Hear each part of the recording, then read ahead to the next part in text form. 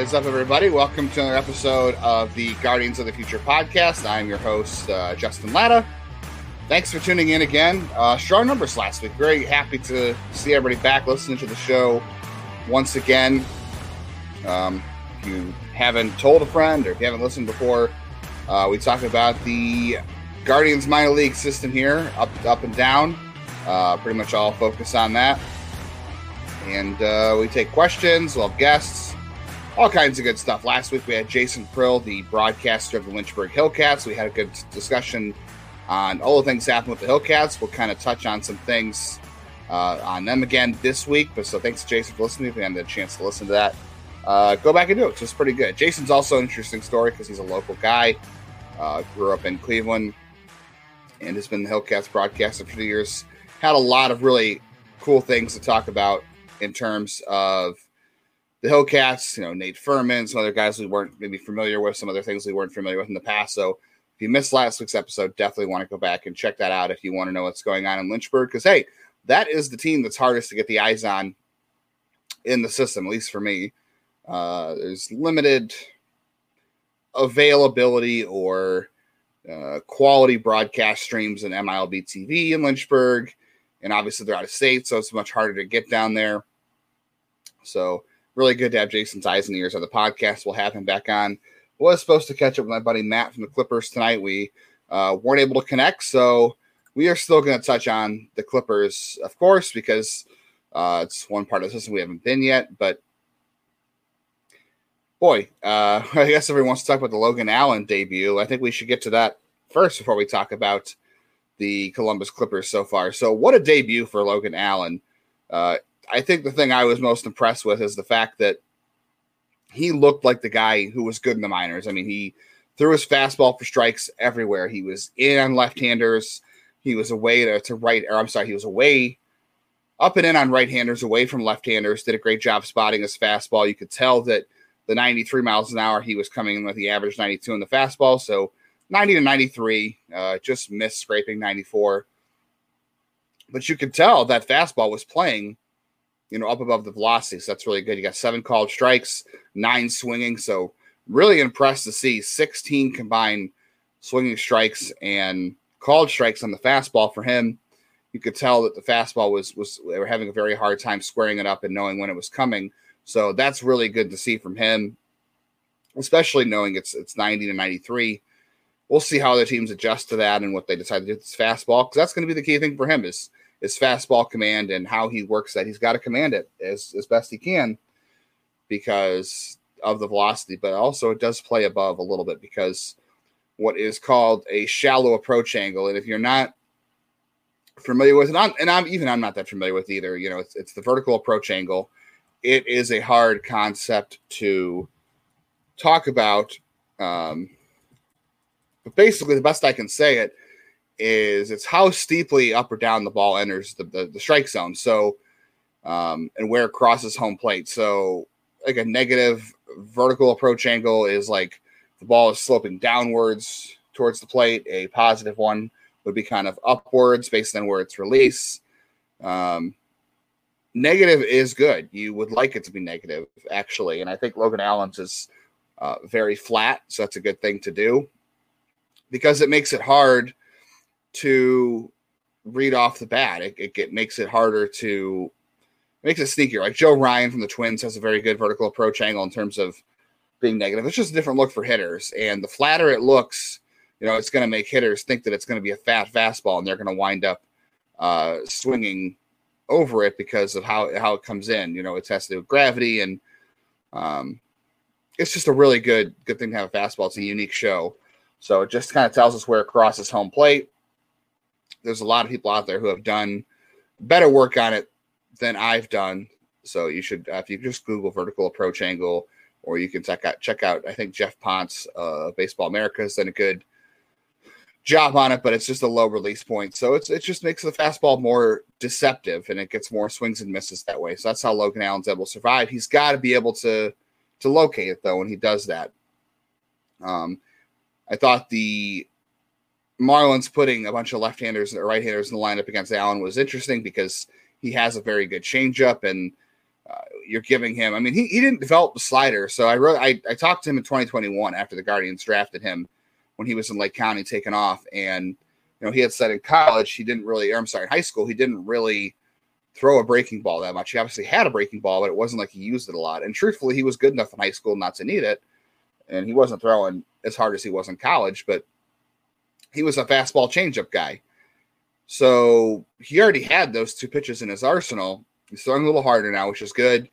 And the split change has been his best secondary. He's added the sweeper, which has been really good for him in the minors. He's thrown it a lot more just because I think he's getting more comfortable with it. And he needs it against left-handers, especially. And he can throw that change to anybody, really. But he didn't throw that many today. He only threw 9 total. He got 2 swings and misses, 1 called strike. So not really a big weapon for him. And he really dominated with 2 pitches most of the day. And the Marlins lineup isn't good. So, this is a good time for him to make his debut, truthfully.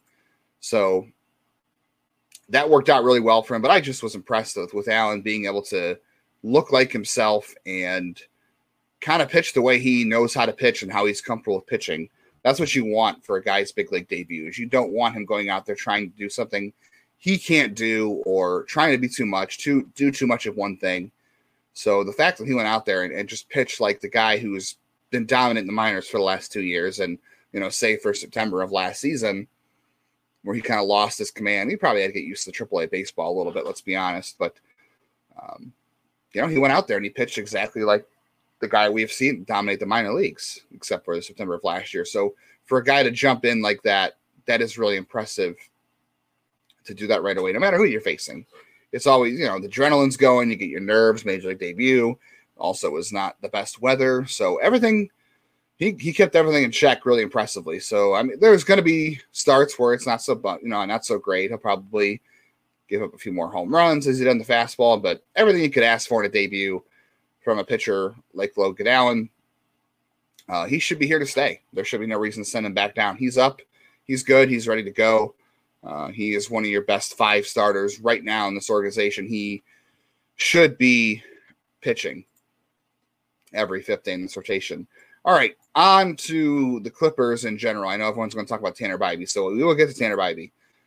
First of all, for the Clippers this past week, not their best week. They were able to find a win on Sunday, 10-3 over the Toledo Mud Hens. But, man, this team beat the crap out of Worcester.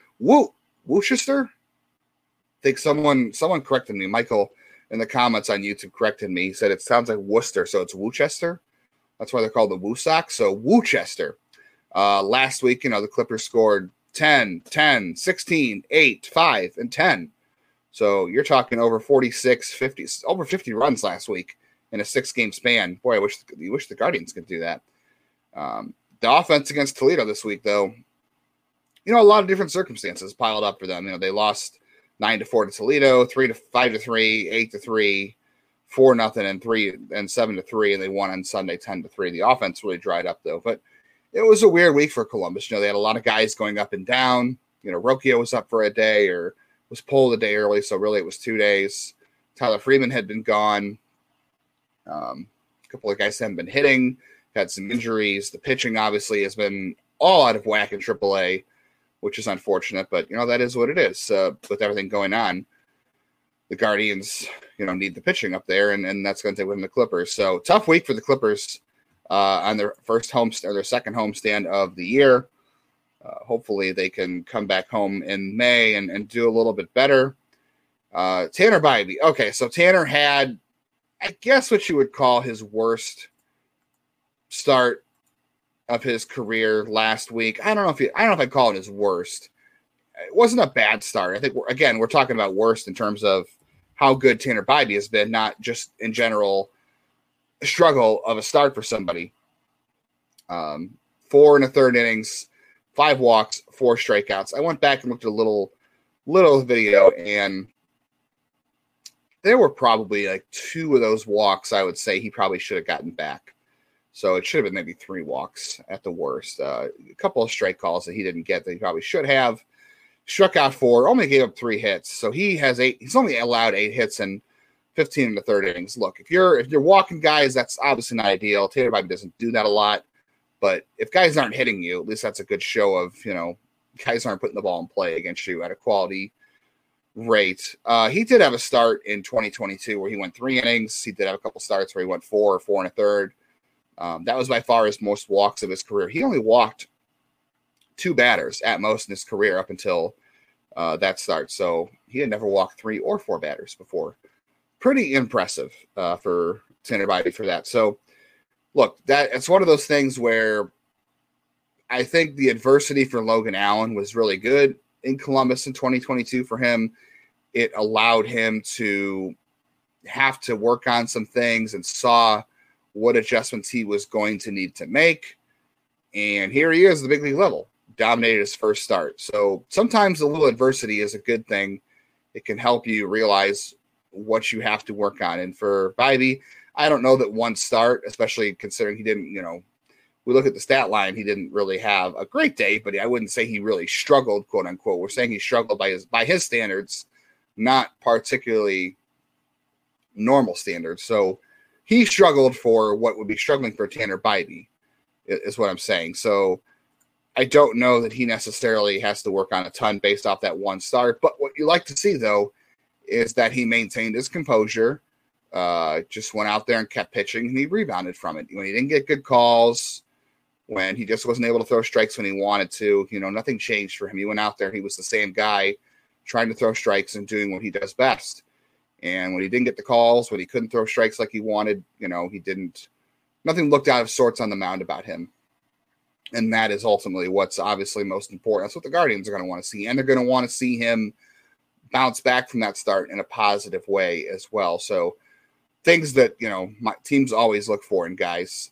Will that next start be in Columbus or Cleveland? That's a really, really good question. The Guardians broadcast on Sunday kept hinting at, will it be a bullpen game? Will it be another major league debut? I think the only likely scenario here is either it's a bullpen game because they need a starter on Wednesday now, or it's Tanner Bybee. I don't see how it could be any other way. Connor Pilkington pitched on Saturday, so he is out for Wednesday, Sunday, Monday, Tuesday, Wednesday. He's out. He's the only guy in the 40. I know some people might try to say Joey Cantillo. If you listen to last week, Joey Cantillo, I think, is not an option this year, at least not this early. He's not an option. He could be an option late in the year, depending on how things go. Just because he's on the 40, I don't think he's an option.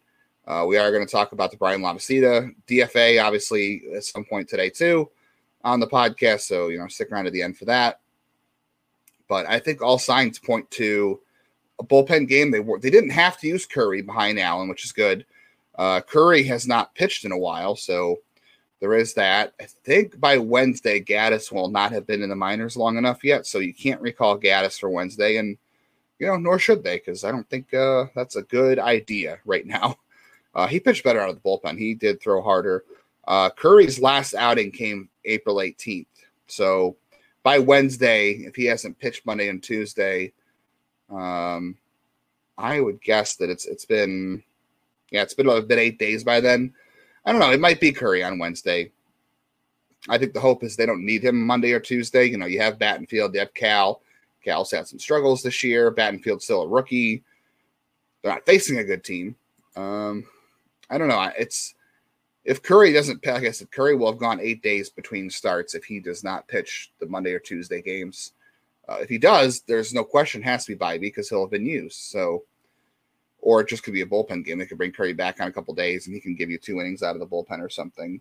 That's going to be a really good question of what they do. I right now I'm leaning at 70-30 towards Curry just based on how the schedule's panned out so far. I think they'd like to avoid that. But again, they might decide now is the time to just get this done. Then, Allen pitched really well. Now might be the time to just go out and make that move and get Bybee up. So we'll see. If it's not this week, who knows? I think Curry might be the leader in the clubhouse still, just based on the schedule. But things could change Monday or Tuesday. Obviously, can't commit to him if he has to pitch Monday or Tuesday. Hopefully, he doesn't, because that would mean the Guardians are probably not doing well if he has to come in early in a game. Yeah. Okay, so Brian Rocchio was up for a couple of days early in the week. We did get a question from our buddy Nunzio Izzo, longtime fan and listener. He really wanted us to talk about the conundrum between Freeman, Rocchio, and Arias. So Arias is the better defender at multiple positions. Arias can literally play first, second, third, and short. He has the best arm on the infield out of all three of those guys. Freeman is a second baseman, a shortstop, and he can moonlight at third. I don't know if he's necessarily the guy you want playing there that often. He did play there a little bit over the weekend because of Jose getting a shot at DH to get his legs off the field a little bit during the doubleheader. Rocchio has been mostly second short. He's played a little bit of third, but he's really primarily a second baseman or a shortstop. This year, at least right now, I still think Arias is the better fit. They need that right-handed hitter who can play first base, and they don't have the traditional platoon player. I talked about this so many times here in Locked On Guardians as well, that they don't have that right-handed bat that can play first base, or platoon with Josh Naylor. So Arias is kind of it right now, and I think that's the better fit. The problem with that is Arias, I said this multiple times as well, I think Arias is a bat that needs to play more often because he doesn't have the natural feel for contact the way Tyler Freeman does, and probably not the way Brayan Rocchio does either. He has power. There's more swing and miss. There's more aggression in his approach. He's more likely to chase, and he needs reps in order to sort those things out. Freeman, I think, could sleep for 24 hours or 4 to 8 hours, not play baseball for a week, could get up and make contact with anything. That's just his natural ability, and that's a better fit off the bench. I've said this multiple times. So, to me, if they're going to go the route of a utility player who plays once a week, it's Freeman. Freeman makes more sense. He has more skills to fit that role. Arias needs to play more, although I think he has higher upside, and that's why he has to play more. I think Freeman probably lacks that upside, but I could be wrong. It's just like I don't think I give Tyler Freeman a better chance to reach his floor than I do Gabriel Arias to reach his ceiling, because Gabriel Arias' floor is below Tyler Freeman's floor, but it's higher than Tyler Freeman's ceiling, if you can follow me there. I just don't think that Freeman or Arias is never gonna reach that ceiling, but Freeman is going to reach his floor. So that makes him a better fit for this role. But he can't play first base, and that's kind of the issue right now. They kind of need that first baseman to be there. So it's a tough spot. And I think, to me, I like Angel Martinez, but I do think Rocchio is a good player. I do think Rocchio is kind of the heir apparent at shortstop or second base, depending on how they want to play things with Jimenez long term. Doesn't matter. Those two are very interchangeable. Rocchio's bat has just continued to improve with more reps. He is striking out less every year as he moves up. He is showing a little more patience and ability to walk. He's hitting for more power every year. Not great power. We're still talking about fringe average power, like a 15 homer a year guy, maybe a 12 homer a year guy, splitting hairs there. I still think Rocchio makes the most sense for his overall skill set.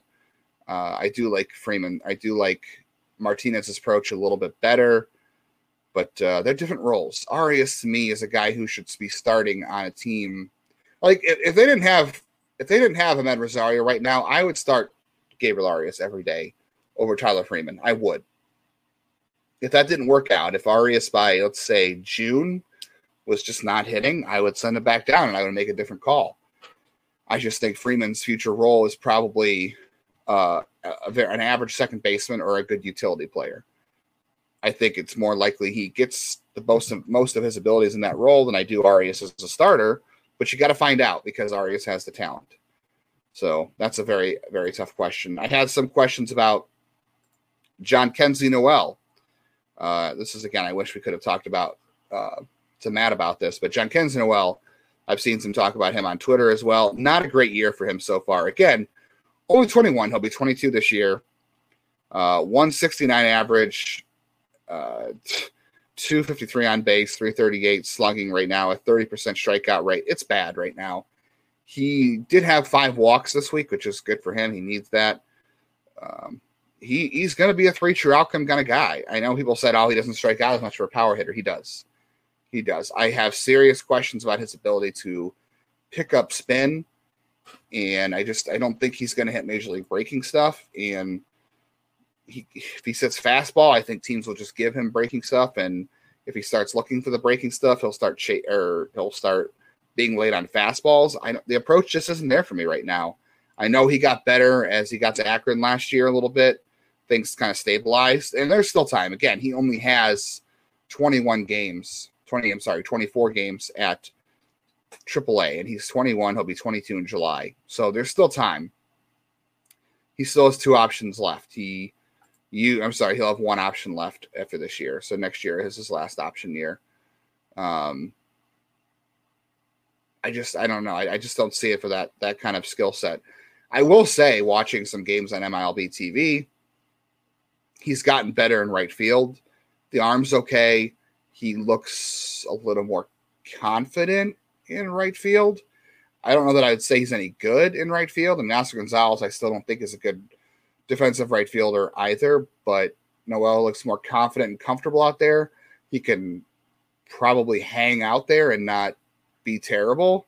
It's certainly better than the third base experiment. So to me, Noel is a right fielder, first base DH. His best position is first base, but he's got to hit no matter where he goes. And I just have real concerns about breaking ball recognition and hitting enough of those. Fastball is not a problem, although I wonder if velocity ultimately will be a problem for him too. But just too much aggression and too much chase from him. I don't see it. That's why I've dropped him a lot in my rankings, and I don't see him being a middle of the order power hitter. I think we're talking, I don't know, Mark Reynolds at best. Maybe Chris Carter, and that would be a good outcome. I think the more likely outcomes are much worse than that. We're talking about a guy who might not even make the majors. I mean, Nelly Rodriguez comes to mind if you have been a fan of the system for quite a while. I have concerns, to say the least. Another guy who has played some first base, David Fry, mostly been a third baseman in AAA. I'm still really not sure what they're going to do with him. He has not played catcher at all. He has been the third base, first base. He has played a game at second base because of all the wacky stuff that happened this week. But he had a 909 OPS this week. He drove in a run. He had 3 doubles, 6 hits. I still like the guy as a bench player. I'd rather see him. Again, the reason Maybreeze Valori is on the Major League roster is because of his defense. It's not – if David Fry was a better defender, I think he'd be up. And that's just what it is. So the fact that Zach Collins is catching as Bo Naylor's backup in AAA and not David Fry, I think tells you all you need to know right now. Not necessarily that Zach Collins is a good defensive catcher, just that they don't view Fry catching in AAA as a priority right now. And maybe it's because he's needed at third base. That could be true as well. They just need him somewhere else. But if they really were worried about his development and could he be a catcher on the Major League roster sometime this year or next year, he would be getting reps at catcher. They would not. They would find a way. There's a reason they have moved Noel to right field. They move guys around. Is to get their bat in the order because they are priority. And I'm not saying they don't think David Fry is not a priority, but he is not a priority at catcher. Otherwise, they would find ways to get him in, and they could DH Collins, give Naylor a day off. But it's just and Collins has also played first base too. So Mike Capri's kind of cooled off after that hot start. Not a great week for him. 238, did draw a couple walks, 1 extra base hit. Things have really, really cooled off for him, and that's not a surprise. I mean, he still has an 808 OPS in AAA, which is good. The strikeout rate hasn't climbed too much, 28%.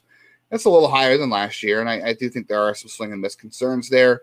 Walk rate's almost 10%. The power's still kind of there, 467 slug, but a lot of it is based on his early contributions. So he has looked tough against left-handers. I think he has really struggled against left-handed pitching. Something to watch going forward. That's still not a big deal. I mean, if he ends up being a platoon bat who can play the outfield and first base as a left-handed hitter, that still gives him a good chance to face a lot of good righties in the future and be a good hitter. So keep, and again, I know he's older, but at the same time, The lack of reps for him is a little bit different because of his background that we've talked about in the past, so I'm not too concerned yet.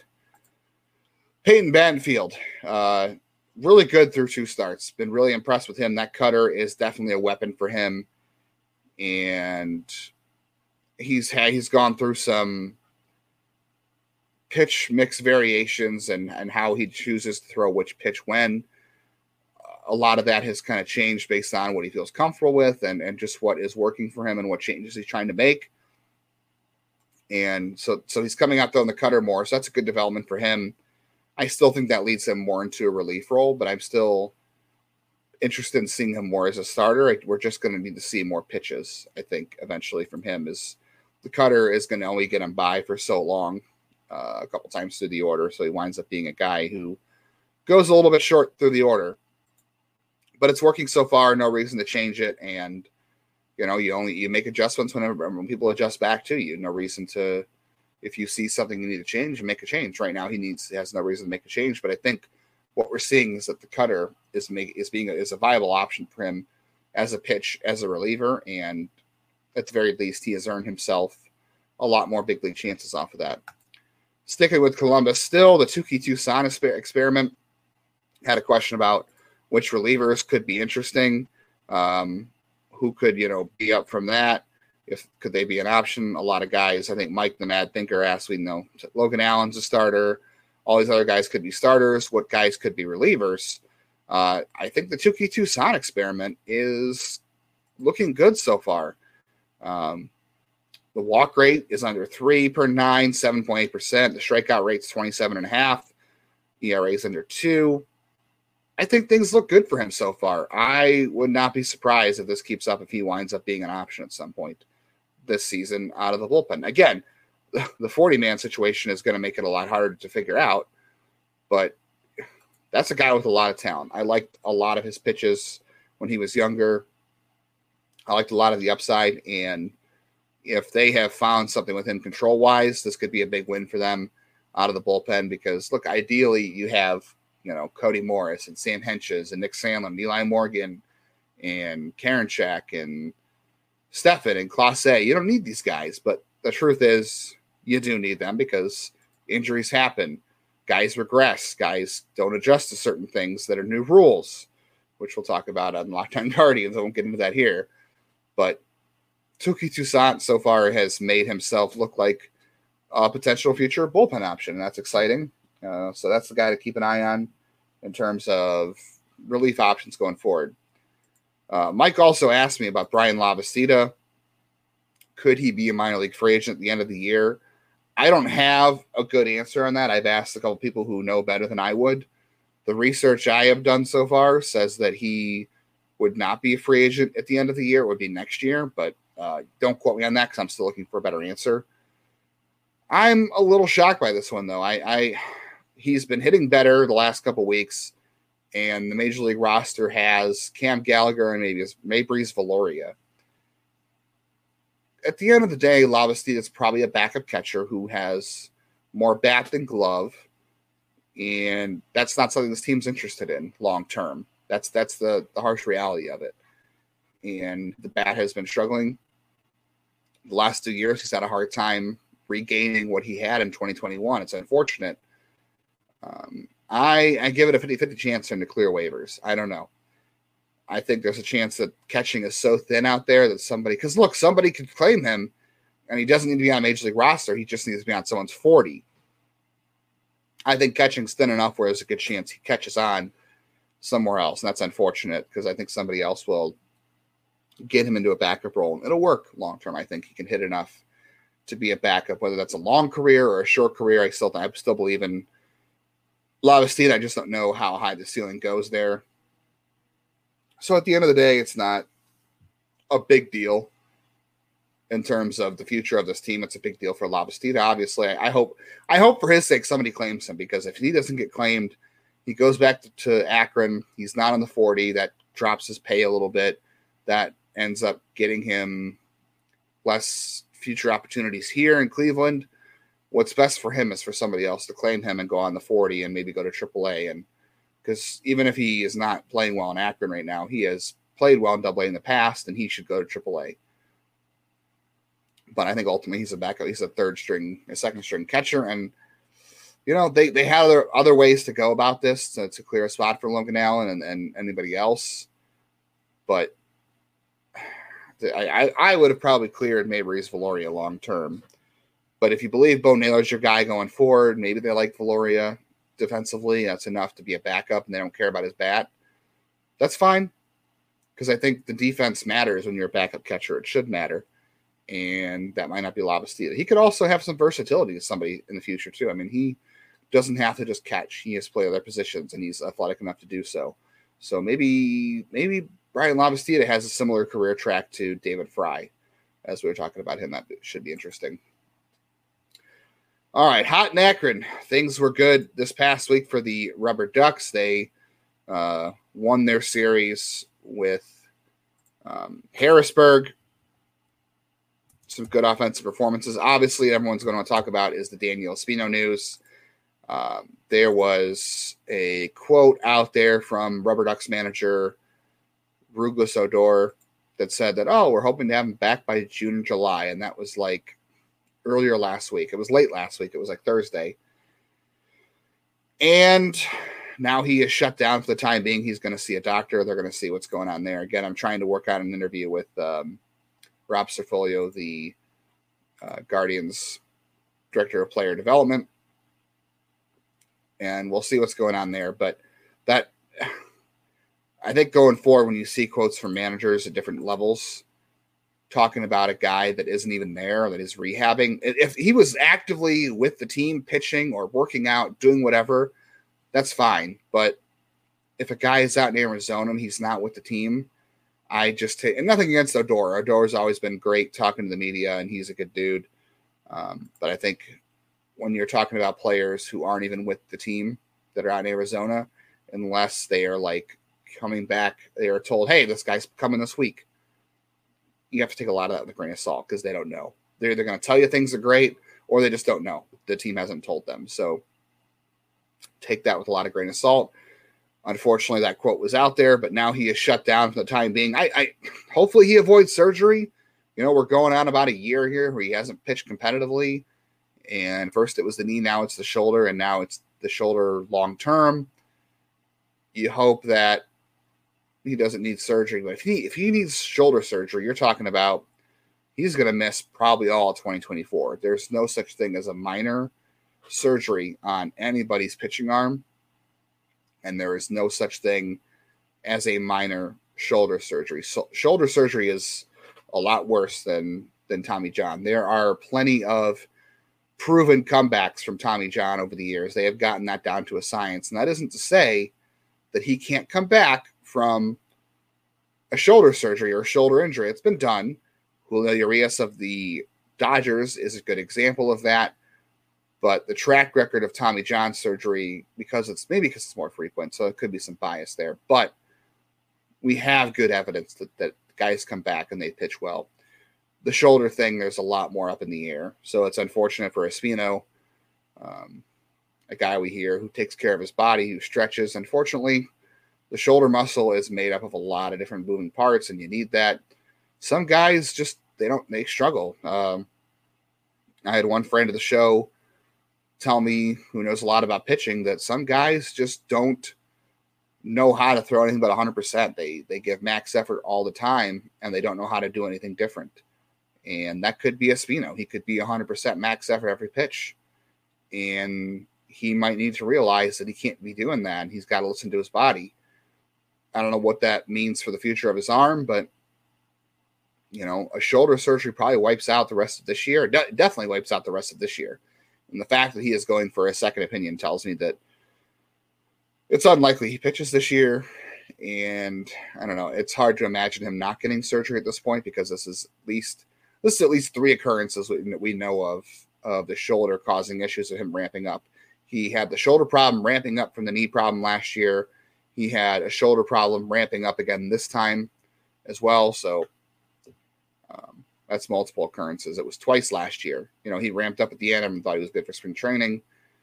And, if he misses all of next year. And the thing is, Cleveland's got to put him on the 40-man roster. He is Rule 5 eligible at the end of this year.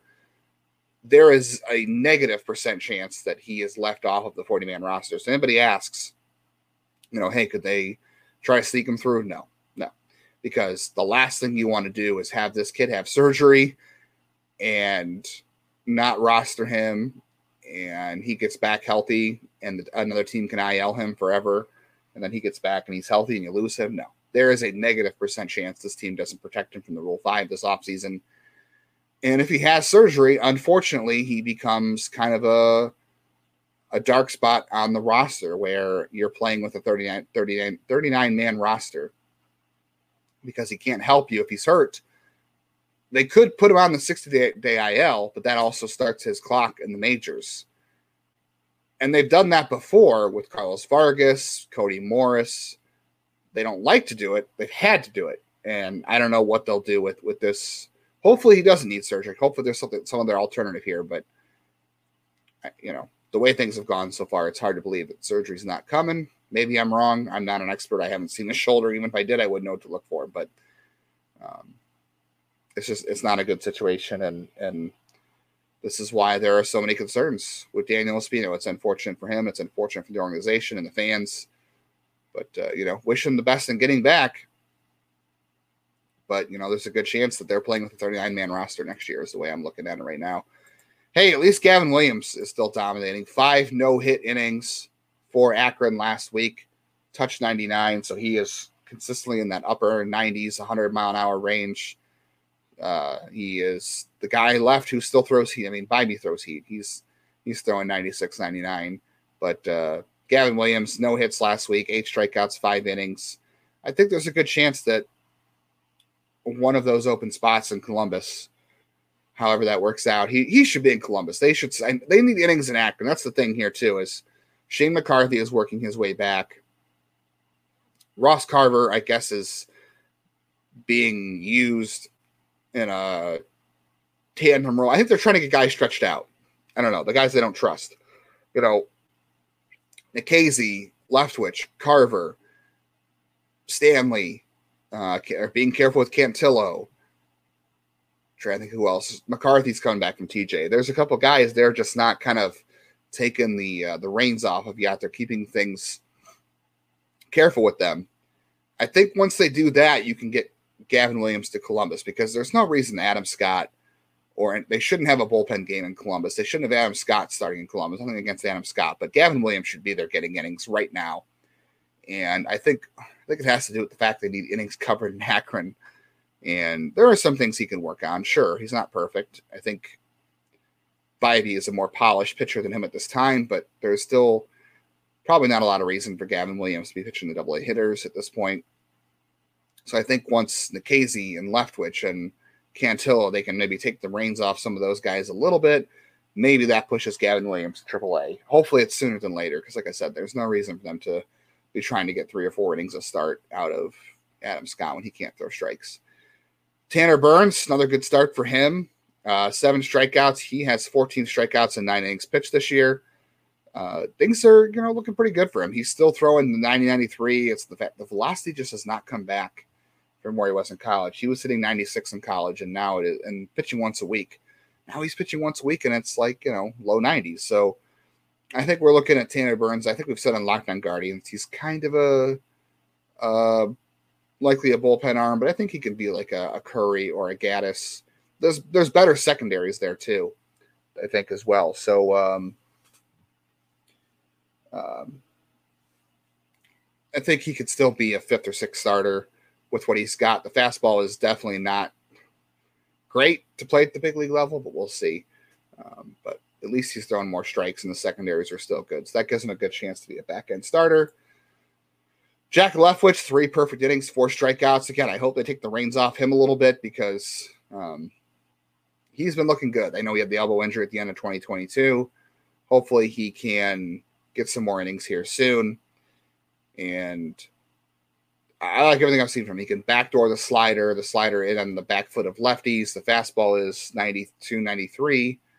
The changeup I haven't really seen a ton of yet this year, but it was solid last year. So Jack Leftwich, to me, still could be a reliever, but with the fastball slider. But I still want to see more innings from him. They need innings from him because of the time missed as well. Lake County, man, I saw my first look at Juan Brito in person last week on Thursday. That guy can play. It's hard to judge guys facing low A and high A pitching because there is such a big divide between pitchers at low A and high A and double A in terms of throwing strikes, quality of stuff, and being able to throw breaking stuff for strikes. But what I will say about Brito is he doesn't chase crap, so he doesn't chase out of the strike zone. Maybe pitchers with better breaking stuff, guys who can start in the zone and drop it out of the zone, he'll have to adjust to in double A. We'll see. But what he's doing in high A, I think, is working. He doesn't chase out of the zone.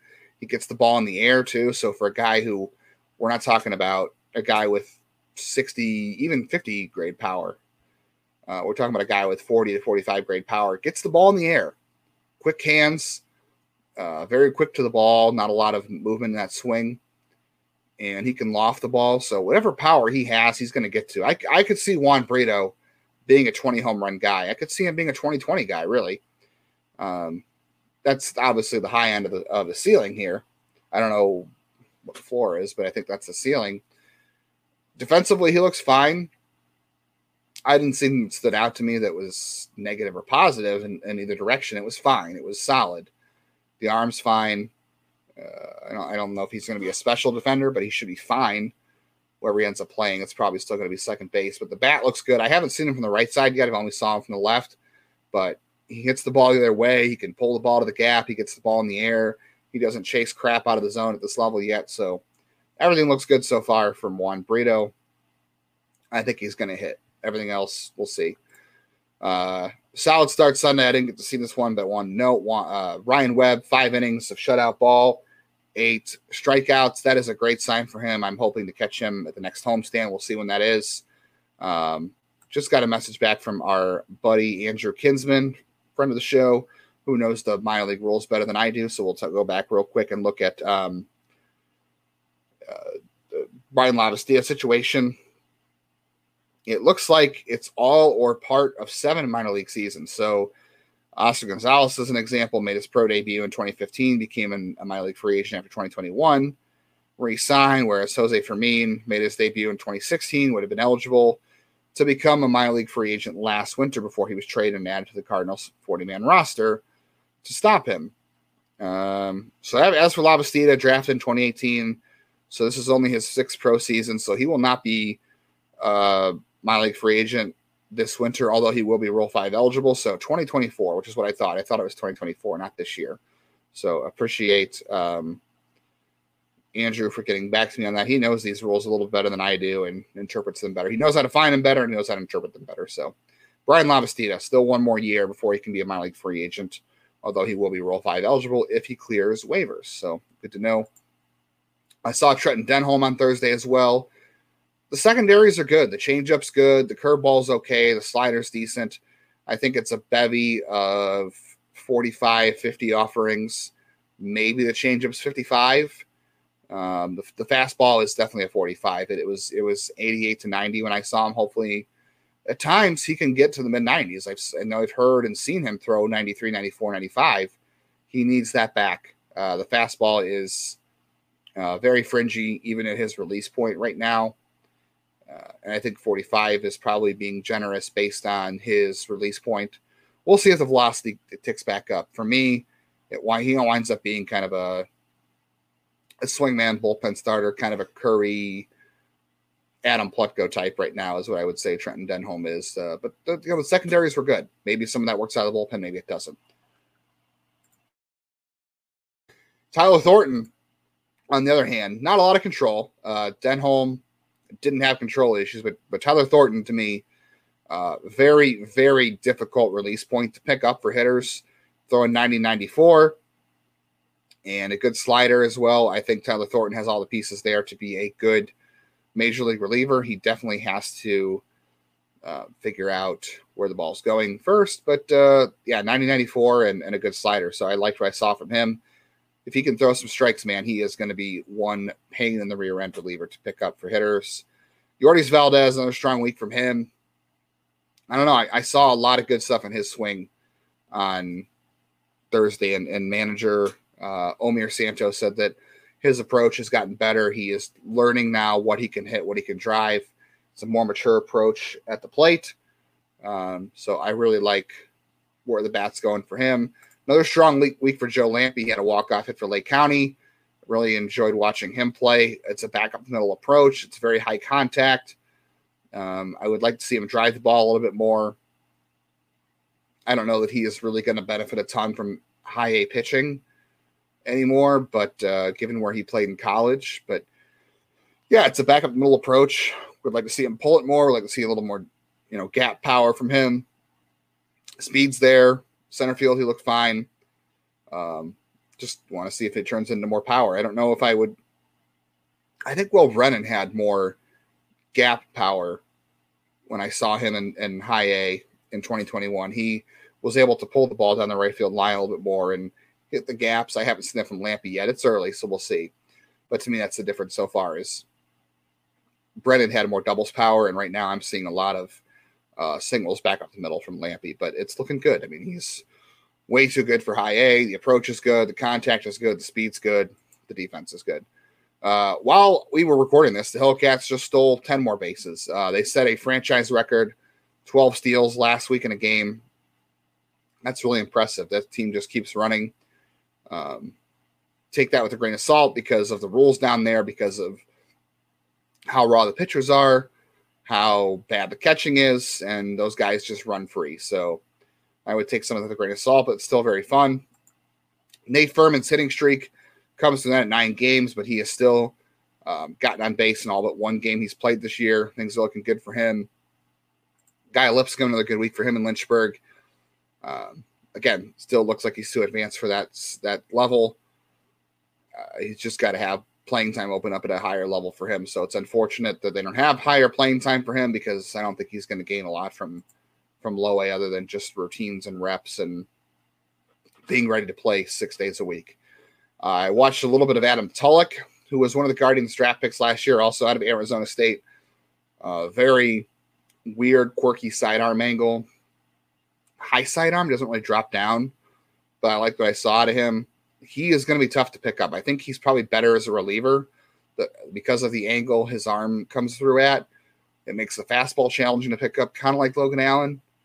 I didn't really see a ton of great stuff on the secondaries, but I think he can really pitch, and the angle is going to be tough. Juan Ben-Hameen is how Jason Pearl pronounced it last week. Juan Ben-Hameen. Man, this guy is just raking. The strikeout rate, a little bit of concern. He's 20 at low A. You'd like to see that a lot lower, 27%. The walk rate's okay. But so far he's hitting 20 at low A. Maybe like you see him be a teenager and doing this. We'll see. But he's hitting, and I would like to see where he ends the year plate discipline-wise, because that's a level where you really can't strike out a lot and recover from, unfortunately. So got to get that strikeout rate down. It's early. Unfortunately, Wilfredo Antunez is on the IL in low A. Was really liking to watch him before he got hurt. He's only played, he only had 22 plate appearances. He's 21, and he was hurt last year. So that is not great to see. Let's check to see if we got any last-minute questions that I didn't touch on. We talked about Noel, as Josh Capelo asked. With Logan, John Turner wants to know, with Logan Allen in the big leagues, do you think Gavin Williams gets called to Columbus soon? I do. I did touch on that. I think it should be soon. We talked about some relievers. We talked about Tyler Freeman and the shortstop situation right now. That's going to be it for the week. I got to go record tomorrow's Lockdown Guardians, so hopefully we'll catch up with Matt another time from Columbus. Plan to talk about the captains with Matt Cannell here soon, as well as he and I have both seen them a little bit, and then we'll try to get somebody on from Akron as well. Thank you for listening again. If you enjoy the podcast, please leave us a review on iTunes or Spotify. I believe those are the two places you can do that. Comment on YouTube if you're watching on YouTube, and let me know what you'd like to hear. What would you like me to talk about as far as minor leagues are concerned? Interviews, levels, players you'd like me to talk about. I don't do this for myself. I mean, I do it for myself. I enjoy talking about the minor league system. It's a lot harder when you're doing it solo, I will say, but I do this because people seem to enjoy the podcast about minor league baseball and the Guardian system. So if there is something I can improve on that you would enjoy me talking about or who I should talk to, definitely let me know. And hey, if you're not leaving me a 5-star review, please let me know why you're leaving me less than a 5-star review. Make it constructive criticism, but definitely leave the review, share with a friend if they like the Guardians and they like the minor league system and they want to know who is coming next through the pipeline. Thanks to everybody who asked the question. Thanks for Andrew for getting back to me on the Brian Lavastida minor league free agent situation. I don't know if I kind of hope he clears waivers, but I also kind of don't for his sake as well. So we'll see. We'll be back next week with another episode. So stay tuned. Make sure you're subscribing to Next Year in CLE.substack.com. I'll put it in the bio or in the show notes as well, so you can subscribe there. Hope to talk to you again soon.